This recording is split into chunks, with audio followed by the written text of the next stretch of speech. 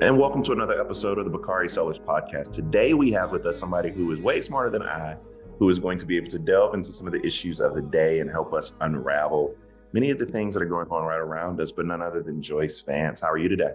I'm doing great. Thanks for having me. I'm glad you're here. We were having a conversation about complaints earlier before we actually tuned in. So you doing good? You got anything you want to vent about before we get started?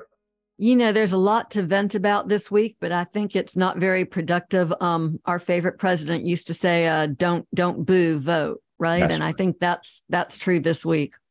That's right. Well, look, our show is unique because we start each episode by having our guest walk us through the arc of their career. And so I want you to walk us through the arc of your career to the point where you were able to be the expert that you are today. You know, it's not super interesting in the sense that it's the story of lots of federal prosecutors across America. I went to law school at the University of Virginia, went to a really wonderful but typical large law practice in the District of Columbia, moved to Alabama to get married, of all things, and went to a large law firm in Alabama, again, a really great firm, but wanted to do public service. And so I ended up joining the United States Attorney's Office in Birmingham, Alabama in 1991. I was a line prosecutor in the criminal division. It was more responsibility than any 30-year-old ever should have in our world. But fortunately, I had really good training and really good mentoring. And so I spent a lot of time. I spent a decade doing that work, ended up moving into our appellate division, and then became the United States Attorney early in the Obama administration. And I guess the bookend for that is that I resigned from DOJ the night before Donald Trump was sworn in, thinking that I would have happy retirement, playing in my garden and knitting.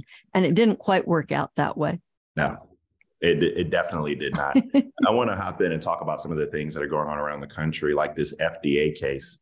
What is it about and what does it mean? And how can one judge basically dictate the policy for an entire country? Well, there are a lot of questions all tied up into once, because this is a lawsuit that really has, in many ways, an unprecedented result. Look, here's the state of play and where we are right now. This decision out of the Amarillo Division of Texas by Judge Kaczmarek, this is not a final resolution of the mifepristone lawsuit, the lawsuit that purports to make it very difficult for women in America to get medication abortion from this point on. This is what's called an injunction. And so the question right now is, what happens while the lawsuit is in play?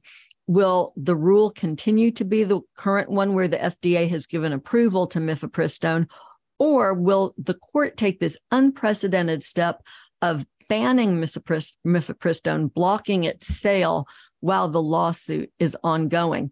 This is really unprecedented because injunctions are meant to preserve the status quo during litigation. So nobody's rights are changed while the courts are deciding an issue.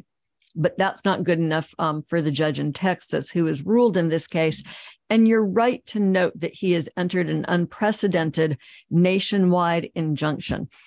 Nationwide injunctions aren't unprecedented. In fact, they've been used and they were used several times during the Trump administration to block things like the Muslim ban, was one of the early incidents. But again, a nationwide injunction, which isn't something, it's not something that you find in rules of court or in the case law. Any injunction has an impact typically just on the parties in front of the court or in that area. But a nationwide injunction is something where a party is trying to block the federal government from putting a law or a policy or a regulation into effect. And so by the very nature of that request, it has a nationwide impact. And that's unusual. It's I think, remarkable to see it used here. Again, not to keep a policy from going into effect, but to take something that's been on the market for 20 years and pull it off.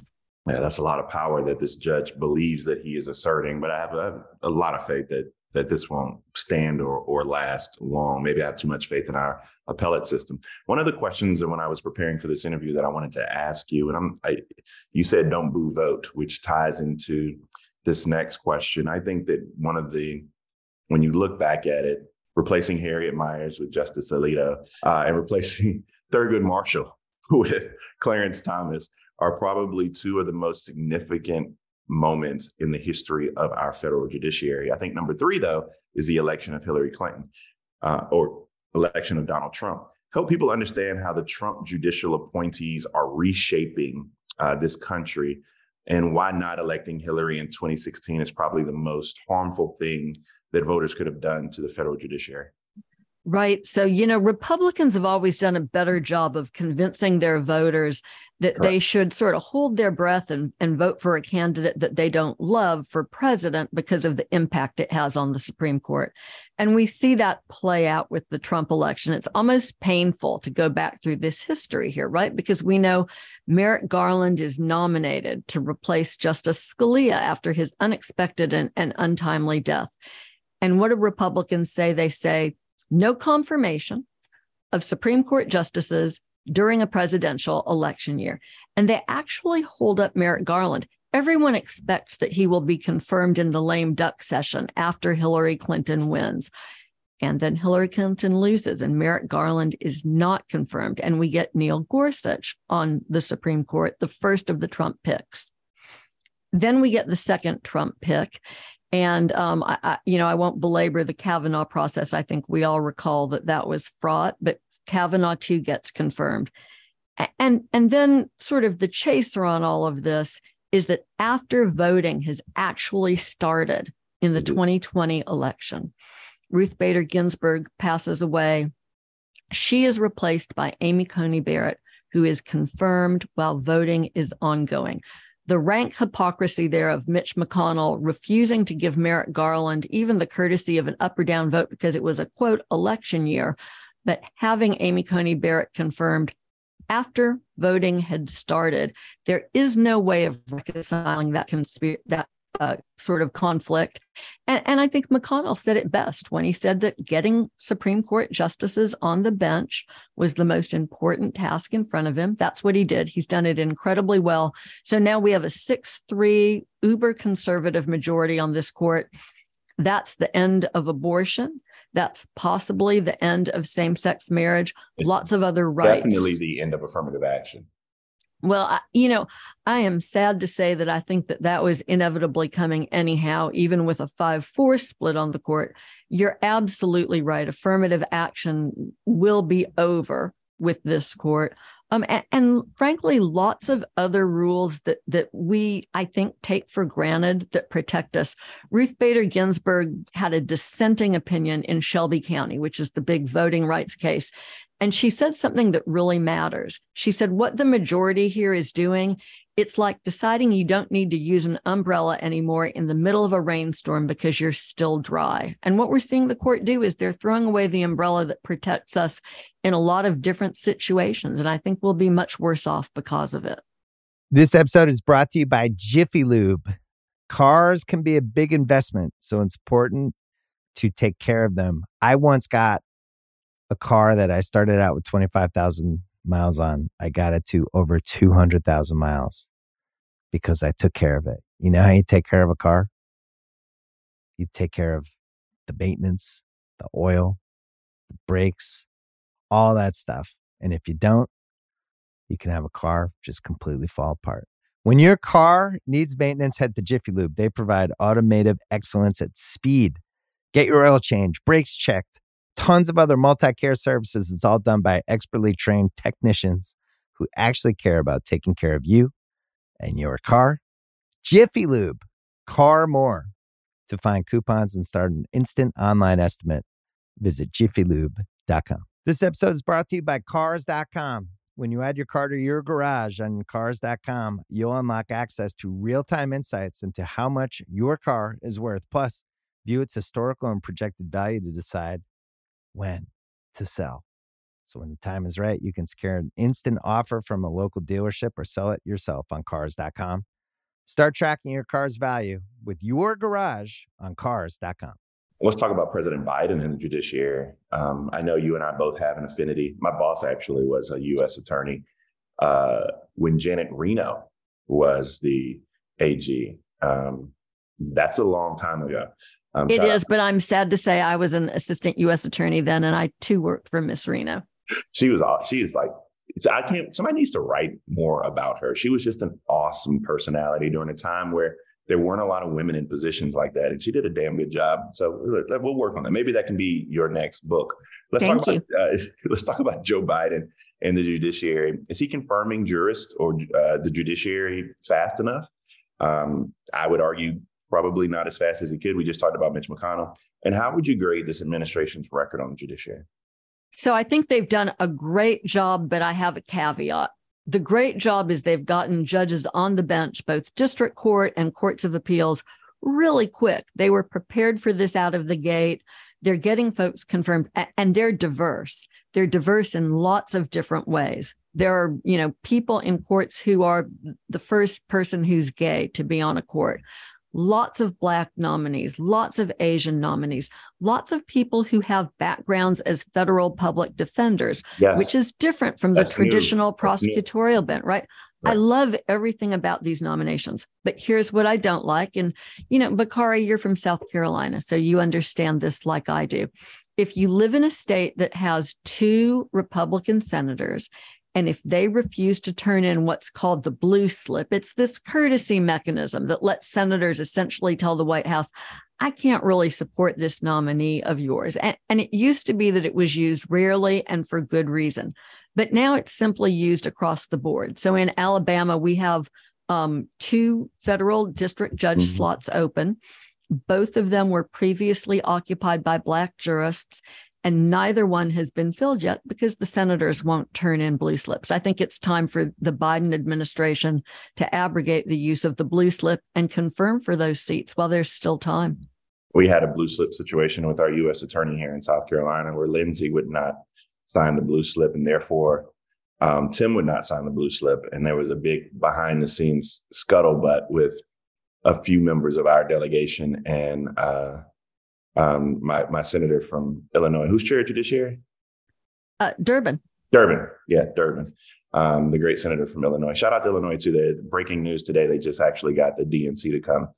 So that's actually big news for the city of Chicago. Since this is your bailiwick, I want you to break down the state of play with respect to the Trump indictment in New York. And then one very specific question that I've noted here that I wanted to ask you directly is why would the federal government stop or pause an investigation into this matter, and yet this Manhattan district attorney bring those charges? Yeah. So those are, I think, the questions that are of the moment, right? Alvin Bragg's indictment of Donald Trump involves one charge that gets repeated over and over again in multiple counts. It involves, which normally is not a felony. Well, let me just sort of typify that. There are charges. An assault is a great example. A simple assault is a misdemeanor, but it becomes a felony under certain circumstances. This statute is very similar. Creating a false business record in the state of New York is a misdemeanor. But if you do it with the intent to defraud in connection with the commission or the concealment of another crime, then it becomes a felony. Yeah. And this is a bread and butter charge for this office. And they explain it pretty well, I think, in the press conference following the indictment. They're New York. They're a financial center.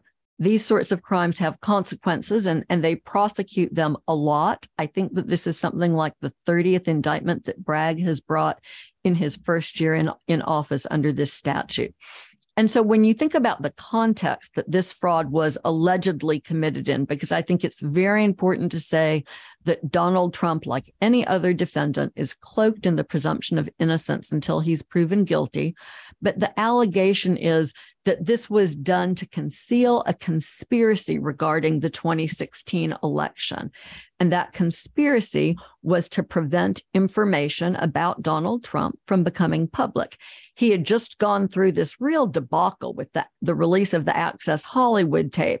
Lots of women's groups and evangelicals and other people are up in arms, and they realize that information about him having had an assignation with a porn star would be damaging. And so it's in that situation that the payment to Stormy Daniels that forms part of the allegations and the conspiracy are made. I view it as a significant charge.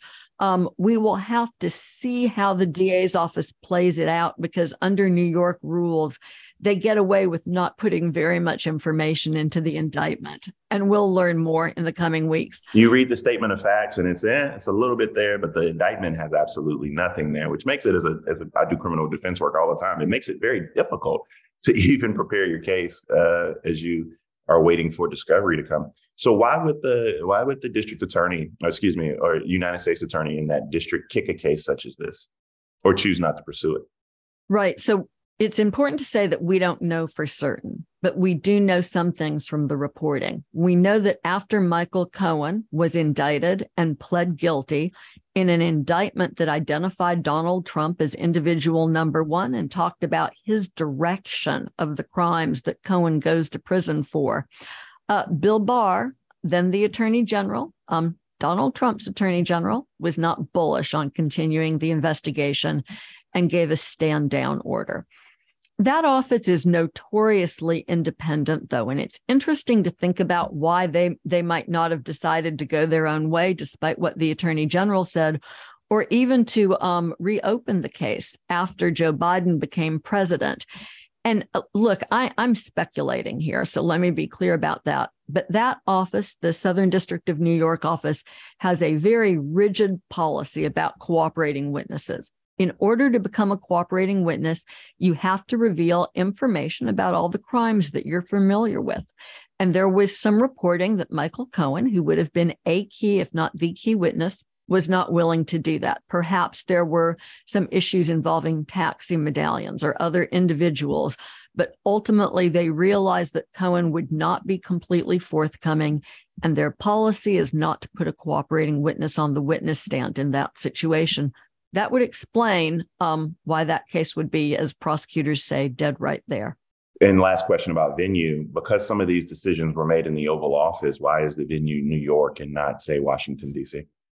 Well, it's a good question, but I don't think a venue argument goes very far on this case because the business is conducting its work in New York.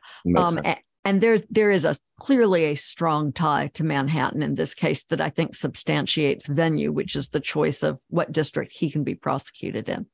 This episode is brought to you by Jiffy Lube. Cars can be a big investment, so it's important to take care of them. I once got a car that I started out with 25,000 miles on. I got it to over 200,000 miles because I took care of it. You know how you take care of a car?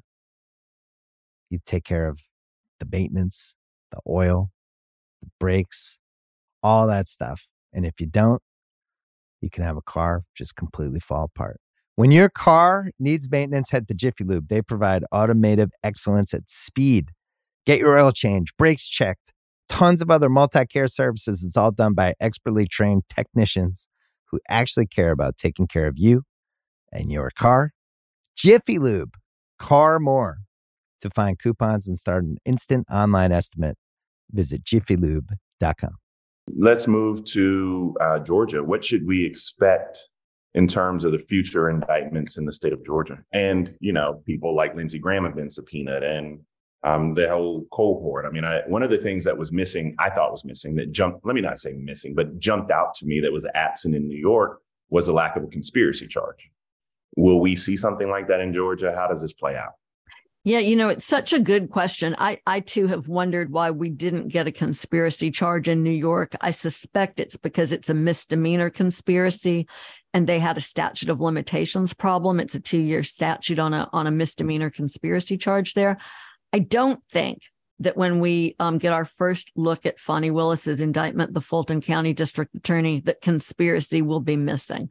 I think it will be front and center. She's brought in a lot of people in the grand jury.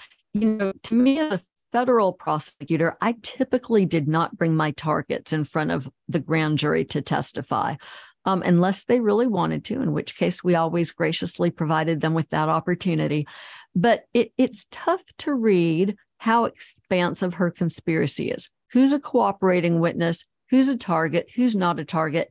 She sent out just shy of 20 target letters, but many of them went to people in Georgia's political hierarchy. And presumably she's got 2 related, but in some senses separate cases. One involves the fake slate of electors in Georgia, efforts in Georgia to change the outcome of the vote. Mm-hmm. And then one involves this Donald Trump, led charge, right? Where Trump calls Brad Raffensperger, the Secretary of State, and says, hey, buddy, I need you to find me the votes that I'm missing so that I can pull this one out. Sounds like fraud. Yeah. It does. It absolutely sounds like election interference. Let me say, I have not studied Georgia law as extensively as I should, but I have read through the statutes. I see again in Georgia a lot of misdemeanor charges. I think that it's very unlikely that she will indict only a misdemeanor. And so a lot of speculation centers on whether she will use Georgia's mini RICO statute. We call it mini RICO. There's a federal statute, and then many states have their own RICOs meant to address organized crime, but also of use in case where you have an ongoing sort of trajectory of criminal conduct. And if she decides to use that charge, it will be complicated, but it will give her the opportunity to put lots of kinds of evidence in front of a jury. Well, speaking of a jury, will Merrick Garland and the DOJ have their day in court with Trump as well, or get in front of a jury? And why has it taken so long? By the way, I think Jack Smith is actually moving at light speed, but it seems as if the Department of Justice has been grappling with this issue of Donald Trump for a very long period of time. DOJ time moves differently than time moves in the real world. They're the only organization that moves slower than the United States Senate, the Department of Justice. Yes, I think that's a fair characterization. And of course, DOJ didn't appear to be investigating Donald Trump and people higher up in January 6th for the first year that Garland was in office. That, I think, is sort of a mystery to me, why they didn't and what jump-started them. 2 cases. I think Jack Smith is a lot closer on the classified documents case than he is on January 6th, but he has been a black box. We don't get a lot of leaks. We do see, little interesting snippets of information from time to time. This morning, there's reporting that the Gang of 8 in Congress is just now beginning to get some of the classified documents that were found not just with Trump, but also with Joe Biden, also with Mike Pence. And some of those are being disclosed to the Gang of 8. That suggests to me that we may be close to a decision point. If we're at the point where prosecutors are comfortable with conveying what could be evidence, depending on decisions that they're making to members of Congress, it suggests that we might be quite close on that piece of things. As far as the January 6th part, of course, Mike Pence has only just been ordered to testify before Jack Smith's grand jury. Donald Trump is going to appeal that order. You've got to talk to Mike Pence before you can make a decision about whether or not to indict if you're Jack Smith, the special counsel. So I think not as close on that one. I don't think you're going to have enough for January 6th to indict Donald Trump. I do think that Donald Trump is in a world of trouble and with obstructing, et cetera, and his lawyers in the classified documents case. The interesting thing is I was going to say, can I push back just a tiny bit on that and say, there's been a ruling in D.C. in the last week, I think. Time is sort of starting to cloud up for me. But a ruling that permits in some of the January 6th, let's just say protester, for lack of a better word, those cases, to charge them with interfering with the functioning of Congress. That ruling is important because it opens up for prosecutors a landscape for charging Trump. And I think that they may actually get there. So that's my pushback. Because the ruling, if it did not go the way it did, it would have vacated hundreds of misdemeanor charges for those protesters. Isn't that correct? So the interference, the obstruction of a governmental body is a felony charge. A lot of the folks related to January 6th have misdemeanor charges.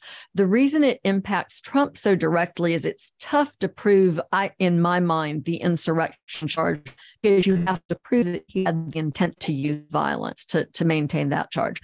I think the conspiracy to interfere with Congress certifying the Electoral College vote, I think that's actually a place that they may get, depending on how good their evidence is, depending on people like Mark Meadows, depending on whether somebody like John Eastman might decide to cooperate. Lots of variables, and we just don't know what they're getting in their investigation. Last question. What does this all mean for candidate Trump? Can he be in court and be a candidate at the same time? What if he's convicted? Can he still be president of the United States? Everybody asks me these questions, so I'll flip them to you. Yeah. So it's incredible to think that we could have a presidency from inside of a prison, right? But the Constitution sets requirements for being president, and they involve age and being a natural born citizen. And they don't say anything about not being under indictment, not being convicted, not being in prison while you're serving. So yes, theoretically, that could happen. But I have to say, I have more confidence in the common sense of American voters than that. It's American voters that have delivered the verdict on Trump so far, not prosecutors. They did it in 2020 when they refused to return him to office. I'm confident that that will happen again in 2024. Joyce Vance, you're brilliant. Your experience speaks loudly in your words. Thank you so much for your time and joining the Bacardi Sellers podcast today. Thanks very much for having me. It's gonna be